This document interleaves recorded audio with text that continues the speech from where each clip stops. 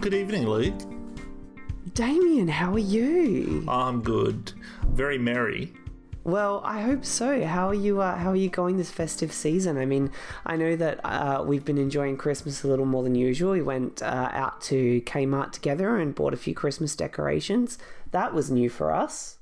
Well, yeah, considering we've never ever done that. Yeah, I mean, we've only lived together for a couple years, but we never did that even before we lived together. Have you ever bought a Christmas decoration before that day? I haven't. Yeah. Oh, no, I haven't. They never last, though. I always tend to just throw them out at the end of Christmas because I'm sick of it. Really? So you don't keep them for the next year? No, stupidly, I don't. That seems really sort of odd and environmentally unfriendly. It is, yeah. Anyway, here we are, having just watched The Nightmare Before Christmas. What on earth possessed you? What? And this isn't the first time that you've mentioned this to me this year, this movie. Why are you so interested in this movie? Because we never saw it. I actually thought it was The Nightmare on Elm Street. You did not. And I just clicked on the wrong thing. No, bullshit. Well, you did not. Well, we were talking about animated films. You asked me a question while we were out walking the other week about what did I think of Disney movies, and I said that I preferred kind of the CGI digital animation and the stop motion animation. And I asked if you'd ever seen Nightmare Before Christmas because I've always meant to watch it, and you said no, you hadn't. And so I thought, well, what a perfect Christmas movie to do for celluloid junkies. It is a perfect Christmas movie, and this is so great because now we can just release this episode instead of actually, putting any work into a Christmas episode. So it works for me. I mean, what Christmas movie would we choose? I think just like, the obvious ones like Silent Night, Deadly Night, Batman Returns, Die Hard, Home Alone. Home Alone's a good one, yeah. In fact, they're all good ones. Yeah, they are. But you know what? So is this one, it turns out. Were you surprised by this film? I was surprised by how much I liked it. It took me a little while to get into it, to be honest. Yeah, I think I know why that is. There is a big problem with this movie. Do you know what it is? No, tell me. I think the problem is that we really don't get our bearings until about 45 minutes in when it shows us the kids not getting the Christmas presents. Until then, we really don't know what is this world, what relationship does it have to our world, does it have any relationship? He goes through the doors and then we sort of understand, okay, so this is Halloween Town, which is basically full of Halloween decorations that are sentient, or people that represent Halloween iconographic figures. But it was confusing. And then you also had, the doctor who created the Patchwork Girl. So then there was this other element that you had to think about of what constitutes life in this world and how do I find out what it is. I found that very disorienting. Well, obviously, yeah, I guess the as you say, the iconic characters of each of these holidays. So Christmas, when Jack Skellington makes it to the trees and he has to choose a destination, there's Valentine's Day, there's St. Patrick's Day, there's Easter, there's Christmas, there's Thanksgiving, and there's obviously would be a door to Halloween. So, yeah, it's really interesting. And then they kidnap the Easter Bunny instead of Santa Claus. Yeah. Santa Christmas. Santa Christmas, slip a sable under the tree for me. Father Claus. But I really liked. I agree with you. You kind of didn't get the bearings of where this was going. No. Like, what were they going to do? Were they just going to put on a big performance like they did for Halloween? But then you realise that performance was because Halloween on Earth was successful. Yeah, and so this town's only real job is to make sure that every year there's a great Halloween.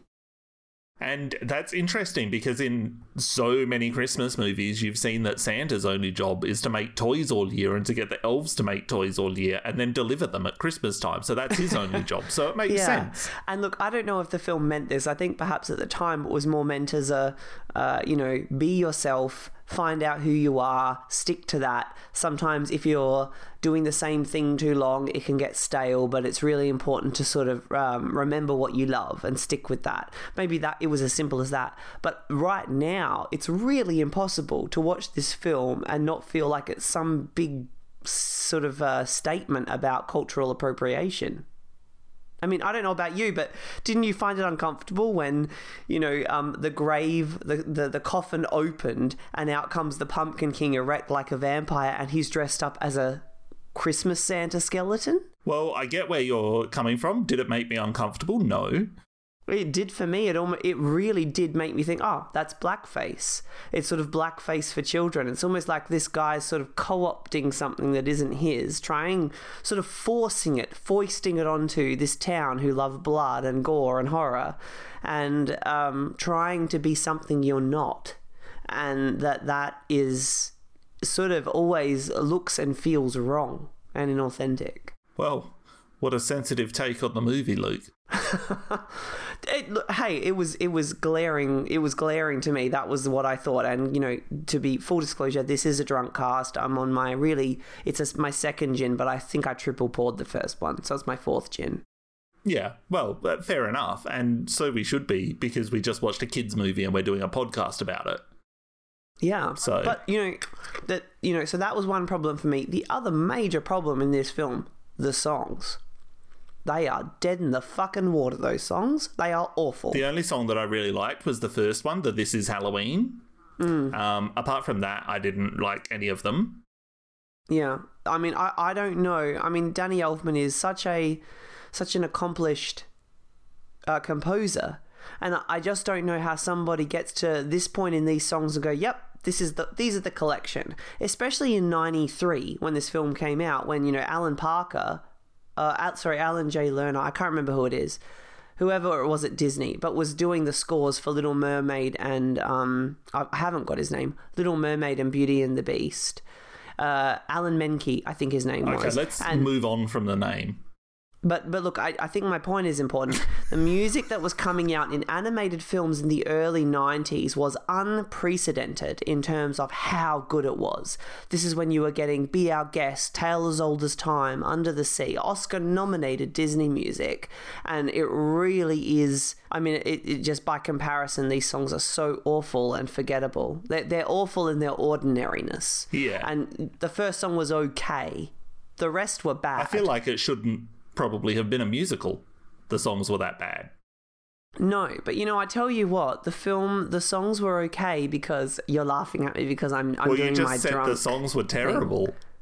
Yeah, but what made the actual sitting through the songs okay was that the director had so many things going on, so many jokes, so many little ideas, visual ideas, while the characters were singing their boring songs, that you could essentially, I mean, the whole time I was just completely amused in a good way by this movie.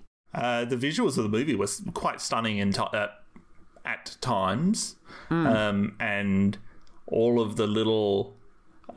and especially, I think, during that first song, This Is Halloween, when they were showing all of the little visual things that they were singing about, the spiders and the snakes and the scorpions and all of that kind of stuff. And it was kind of gross, but really funny that they tied it in. A lot of exposition was shown through those visuals as well for this movie. Yeah, and even little creepy ideas like when she falls off the building, knowing she'll come apart and that she will then stitch herself back together and carry on with her journey. Or when they do the Christmas ducks, but these ducks have sharp, jagged teeth and bullet holes with blood dripping through them. Yeah, when they were making the presents, that was so good. I mean, that sort of, those little touches are sort of, that's where the genius of this movie lives. And I think it's great that we liked it, given that, when you were growing up, did you hear so many people talk about this movie? Yeah, everybody's like a Halloween favourite, right? Well, Christmas favourite. Everybody's favourite, yeah. Yeah. But I mean, you and I came to it not having, we're not just loving it because it's a childhood nostalgia thing. No. We actually genuinely were watching it and liked it for what it is as adults at our age. I haven't told you my impressions of the movie. You're actually writing my story here. I mean, you loved it, Damien, in case you didn't know. The part that I really loved was when he was delivering the presents to the kids. That was so good. So well done. I mean, and he's doing it so innocently. He thinks it's going to make their day. On another day, it would have. On October 31st, that would have been appropriate. Yeah. Yeah. But on Christmas Day, it ruins everything. It's inappropriate. I loved that. Like a little, what is it, Trilogy of Terror doll head to one of the kids. Yes. It was great. A monkey's head or something, bad luck, I think. Yeah. Well, also, I mean, I guess you could read the other citizens of Halloween Town, their reaction to it, because they're hearing this news report that kids' Christmases have been ruined. And you could look at it and say, well, were they hoping for that? Or are they just thankful because that's the only expectation that they have of any kind of outcome from what they do? That was very brief, and we only really got reaction shots from those witches, and they seemed indifferent. No, they seemed very happy when that news report came on. Because Halloween Town celebrates misery. Yes, that's right. But are they thinking that they've done a good thing? And that's where the confusion of this movie is.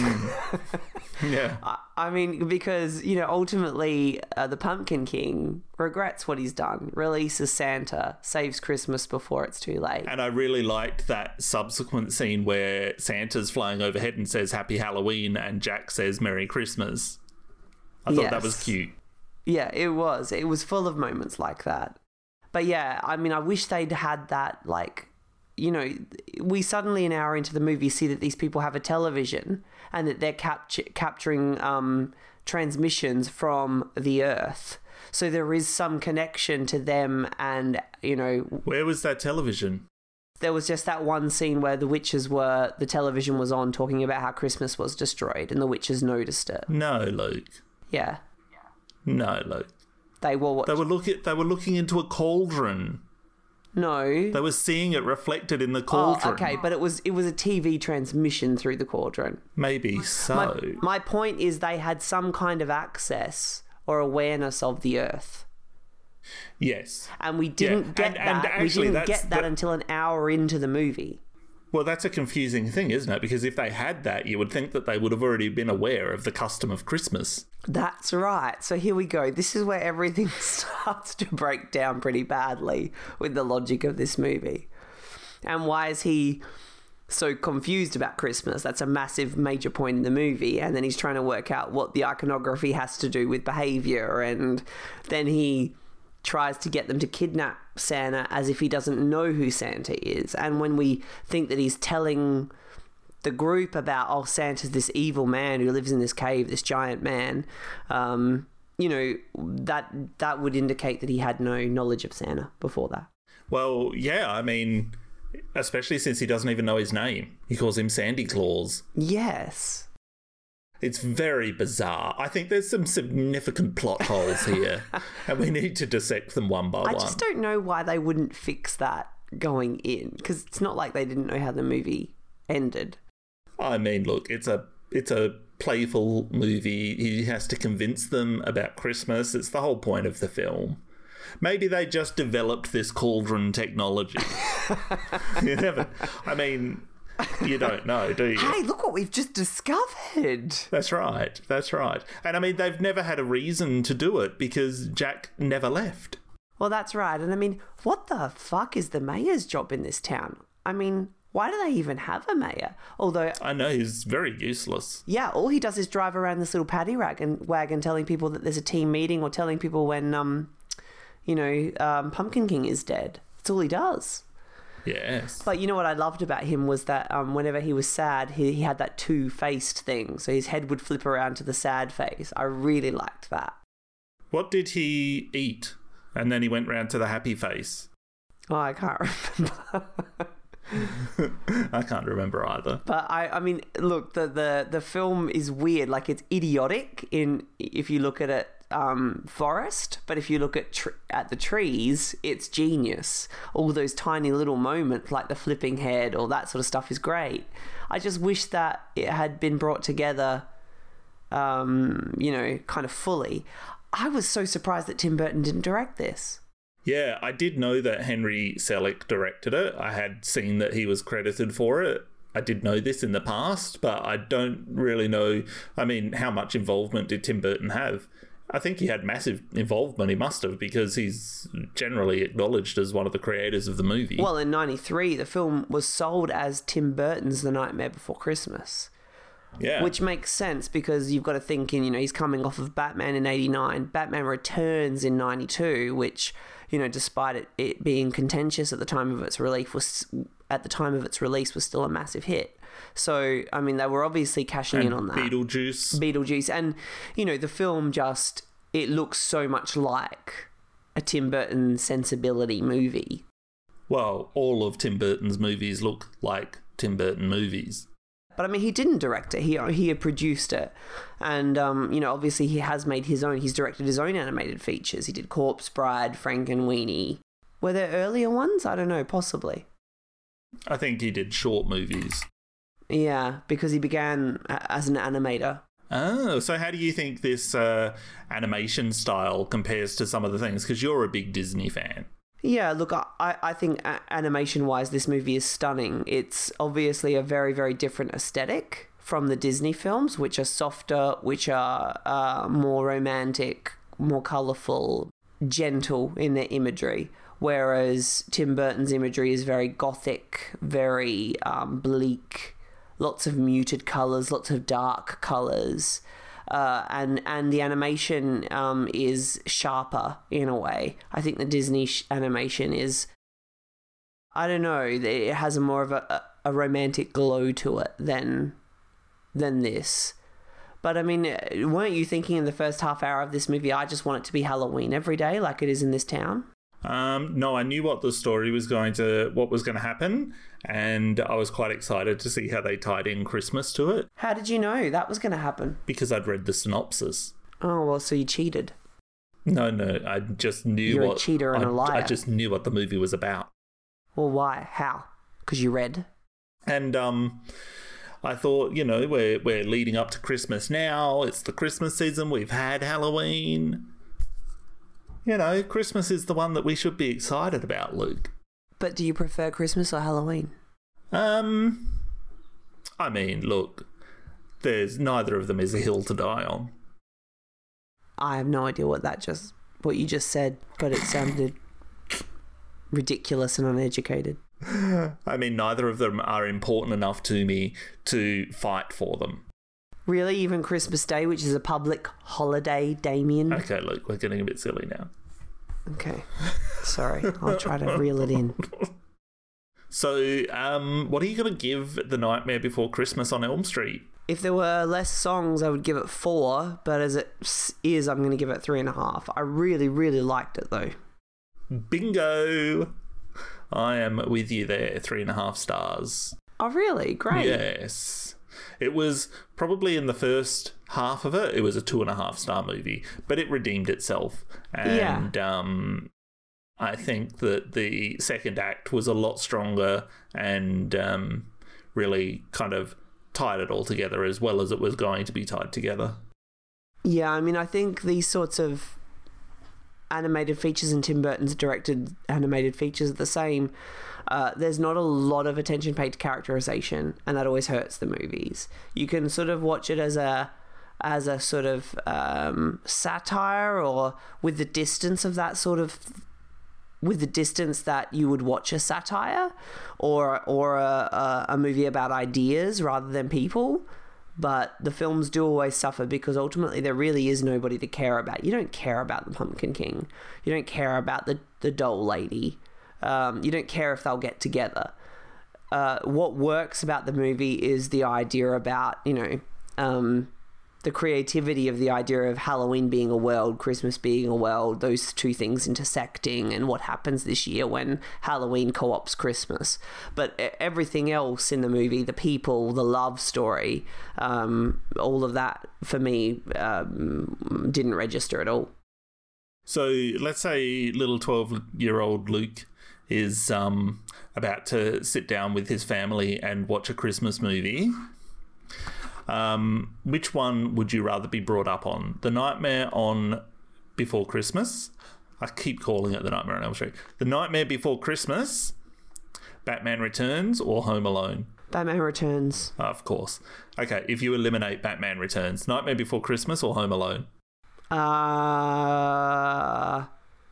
Probably at 12, Home Alone. See, these were our movies. Like Batman Returns was yours, and Home Alone was my Christmas movie. Used to watch it all the time. So I mean, we would both pick the movies that we had chosen back then, or that we had chosen for us back then.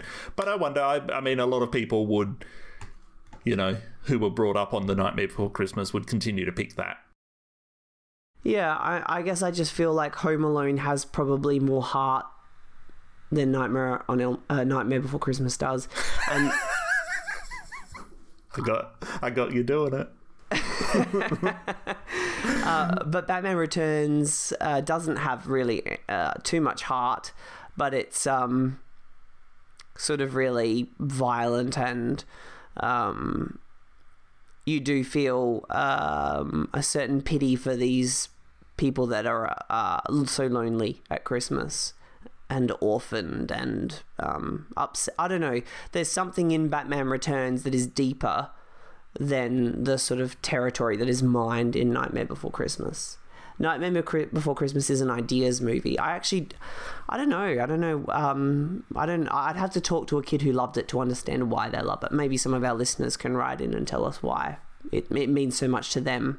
Please do. And I think it's just time to wish all of our listeners a Merry Christmas. Yes, Merry Christmas to all of you. A few of you have reached out this year, and it's been lovely hearing from you. We often feel like we feel like we do this show in a bit of a vacuum. Merry Christmas, everybody, and thank you for listening. Yes, sleigh bells jingling a ding ding a ling a ling ming.